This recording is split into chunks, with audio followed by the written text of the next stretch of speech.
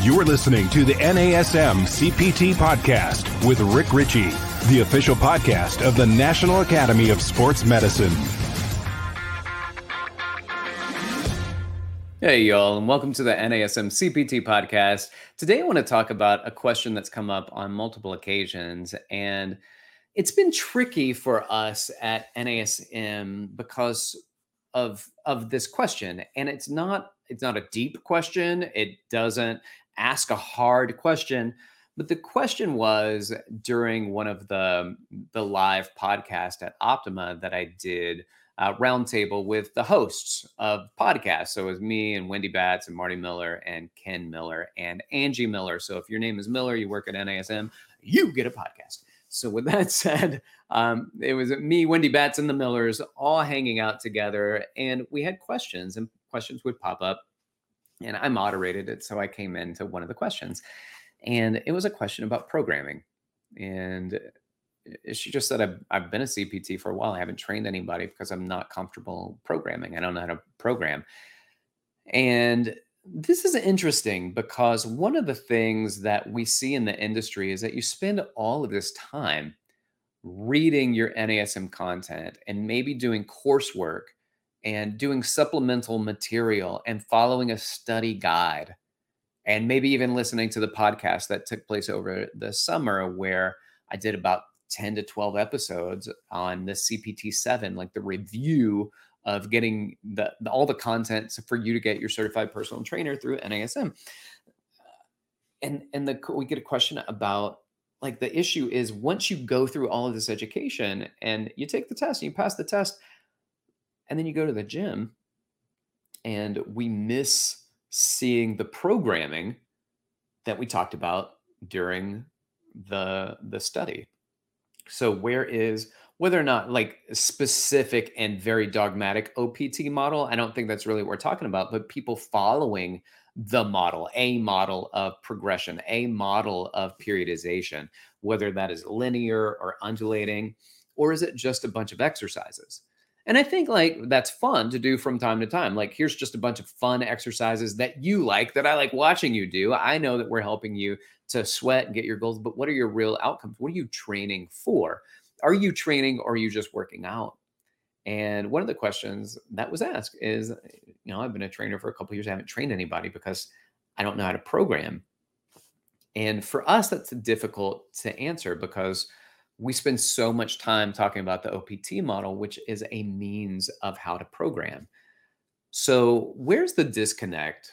And truth be told, I don't know. I don't know where the disconnect is. And I know that I've been in that position before as a young trainer or a new trainer.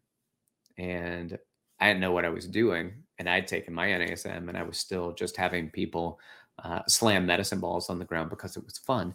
But I didn't know, like, what are the outcomes that I'm trying to get from that? It was just a workout. So, I actually was putting something together. If you listened recently, I did one on pneumatic compression, and I was like, I'm doing one on percussive devices like the Hypervolt and Theragun and things like that. And so I'm pulling up a lot of research, but this question came up again. I was a guest on someone's podcast, and the question came up about programming and where's the disconnect from education to application. And I thought, man, I just did all this study on percussion and trying to pull up research articles about percussion, and I'm going to bypass that because I'm all in my feels today with this question. Why is it so hard to program? And I'm not sure I know 100% except for this. If you've never been trained, like yourself, in your workout programs to do a program, right? So your exercise routines, if you've never followed a training program, a systematic training protocol, then it's going to be wildly difficult for you to put one together if you've never trained that way. So the first thing that I encourage you to do is practice writing programs, not even practice doing them, practice writing programs. And I do not care if you practice writing programs and you're like, I don't know what I'm doing. It's okay. Don't know what you're doing, but just follow the basics here. So the components of a workout that NASM has: warm up, core, balance, plyometric, resistance training, cool down. That's it. What's your warm up? And that could be foam rolling, that could be dynamic stretching, it could be static stretching if your clients are super tight.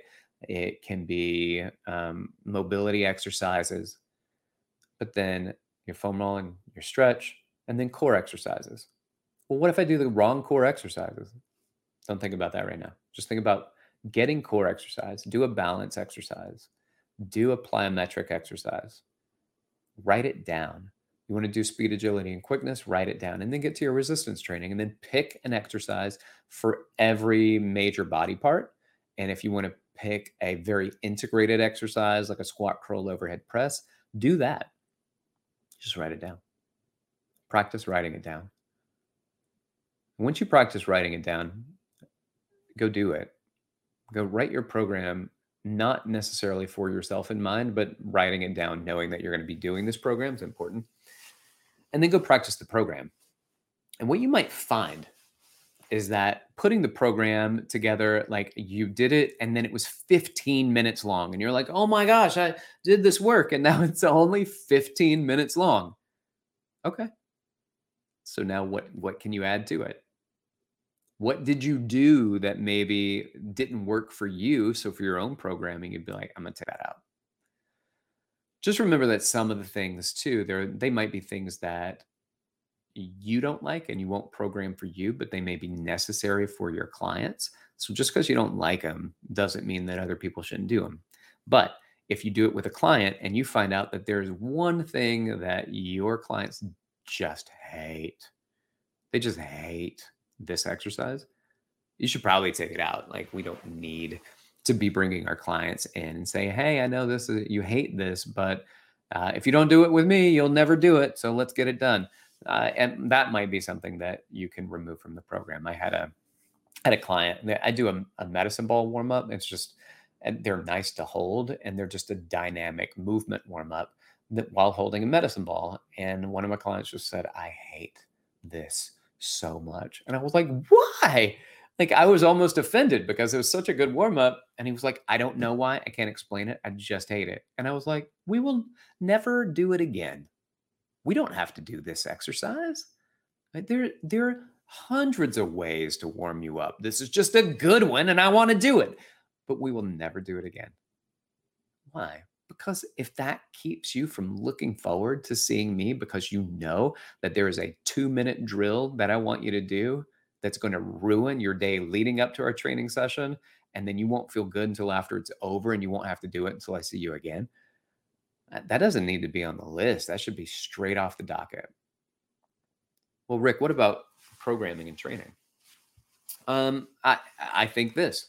Let's just go back to your components of a workout: your warm up, core, balance, plyometric, SAQ, and then your resistance training.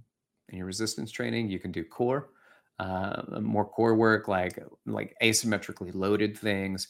You can push, you can pull, you can squat, you can hinge, you can rotate, you can anti-rotate.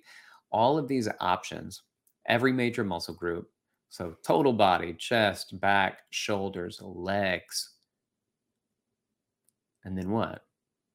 Do it again. Cycle it. So put together a couple of circuits. So when I put together circuits, I might have 5 exercises. So circuit 1, A, B, C, D, E. Circuit 2, A, B, C, D, E. So it's 1A, 1B, 1C, 1D, 1E. That's how I write it out, because that's my first circuit.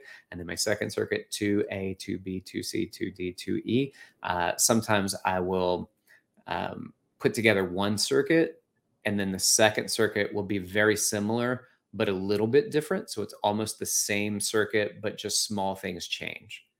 So for instance, I might be doing a push-up for a pushing exercise.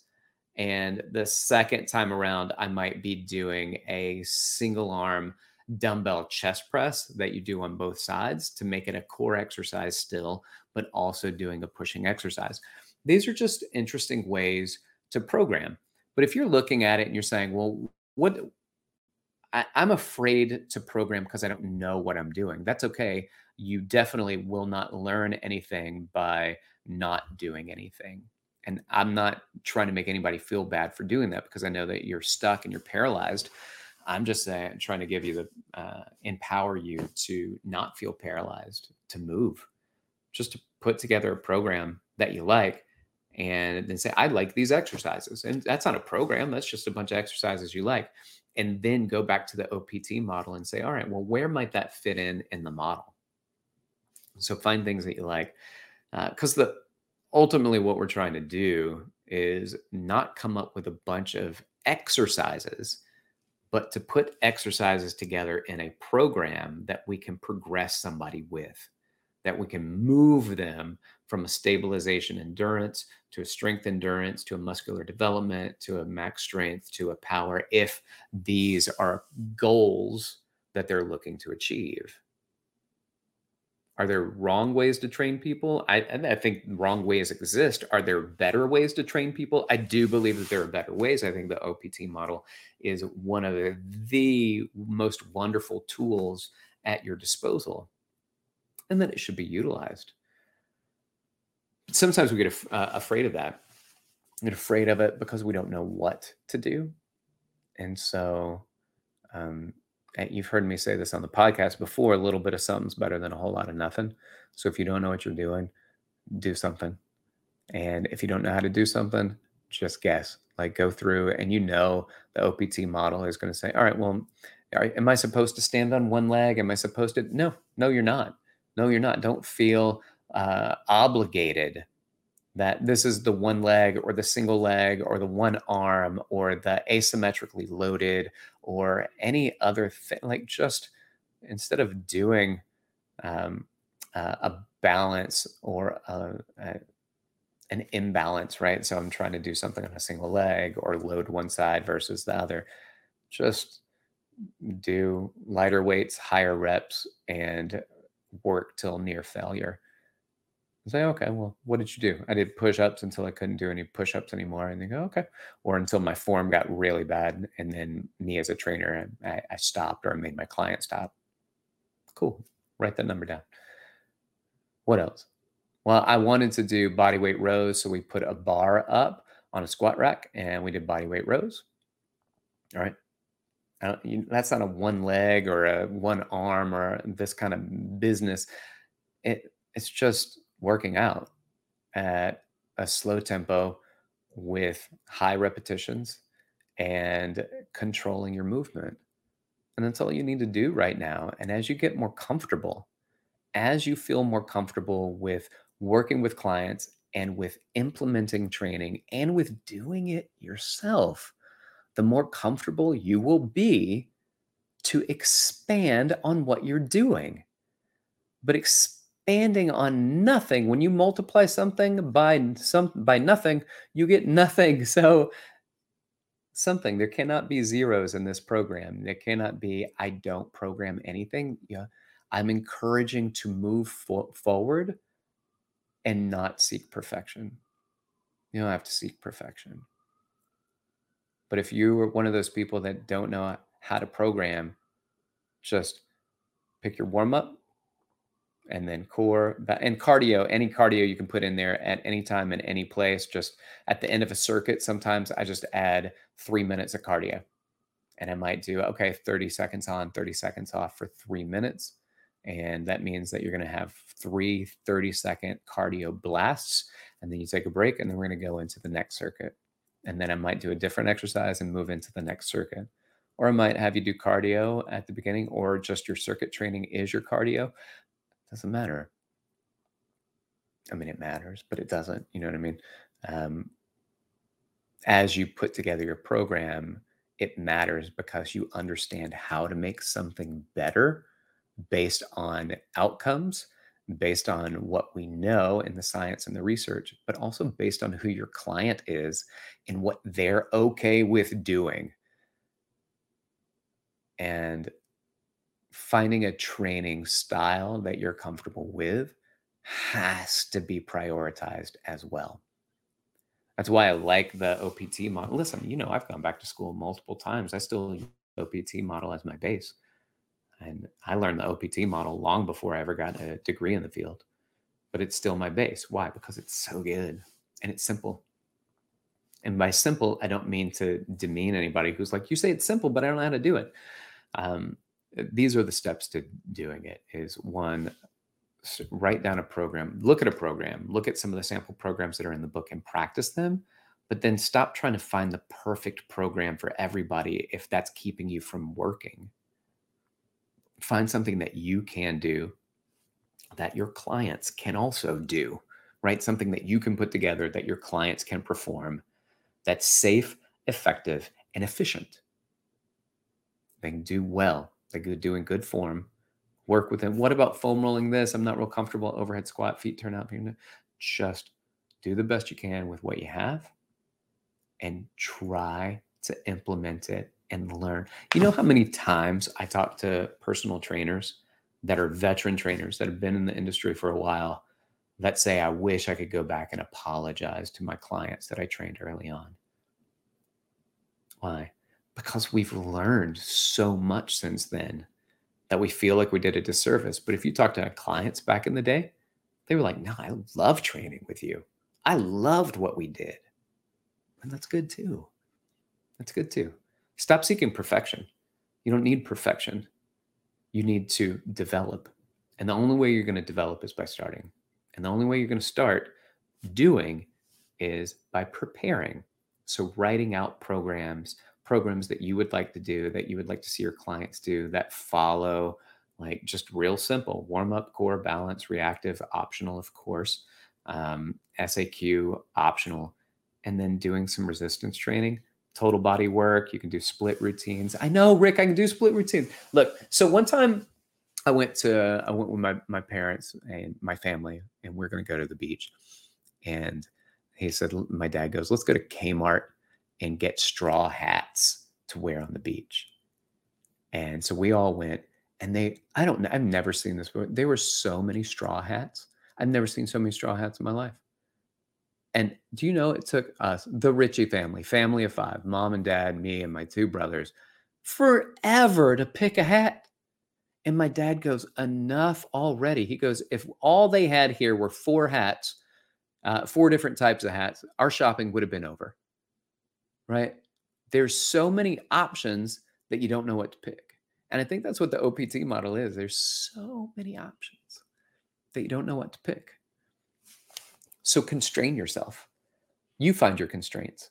Out of these 4 hats, out of these 4 chest exercises, what are we going to do today? Because your client's not going to be like, hey, 4 workouts ago, didn't we do this exact same exercise for our chest? And if they do that, you say, yeah. How are you going to get better at it if you don't do it over and over again? Yeah, that's what we did for our chest. In fact, we might do it again tomorrow or the next day when I see you, instead of waiting a few weeks, because I want you to get better at it. You don't need tons of variety. In fact, a routine is a routine because it's something that gets done more than once.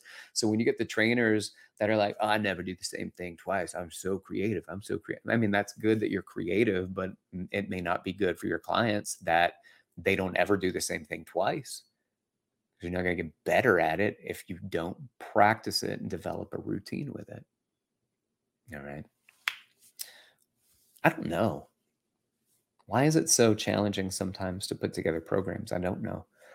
Why is it so challenging sometimes to learn the information and then apply the information? I think that's simply a challenge no matter what, because it's easy to fall back into things that I already do.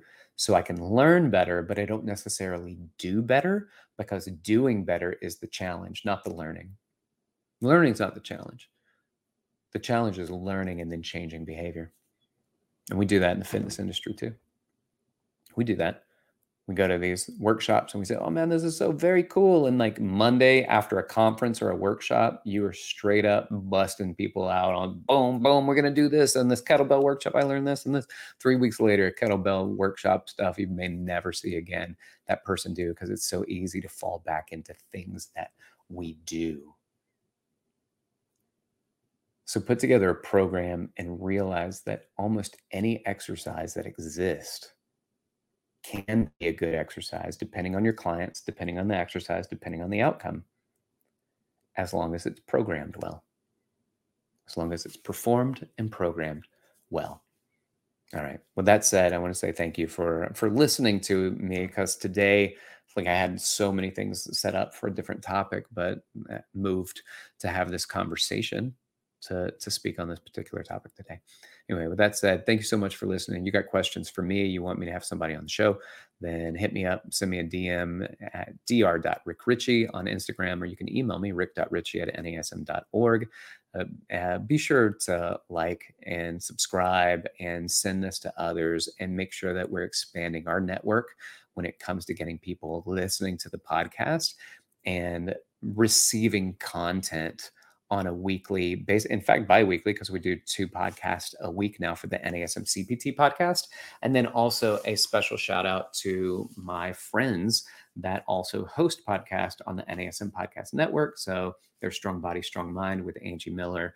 There's the Master Instructor Roundtable with Marty Miller and Wendy Batts. And then there's Random Fit with Wendy Batts and Ken Miller, that talk about the most random things in fitness. And it's pretty fun to listen to. All right. With that being said, thank you so much for your time. This has been the NASM CPT Podcast.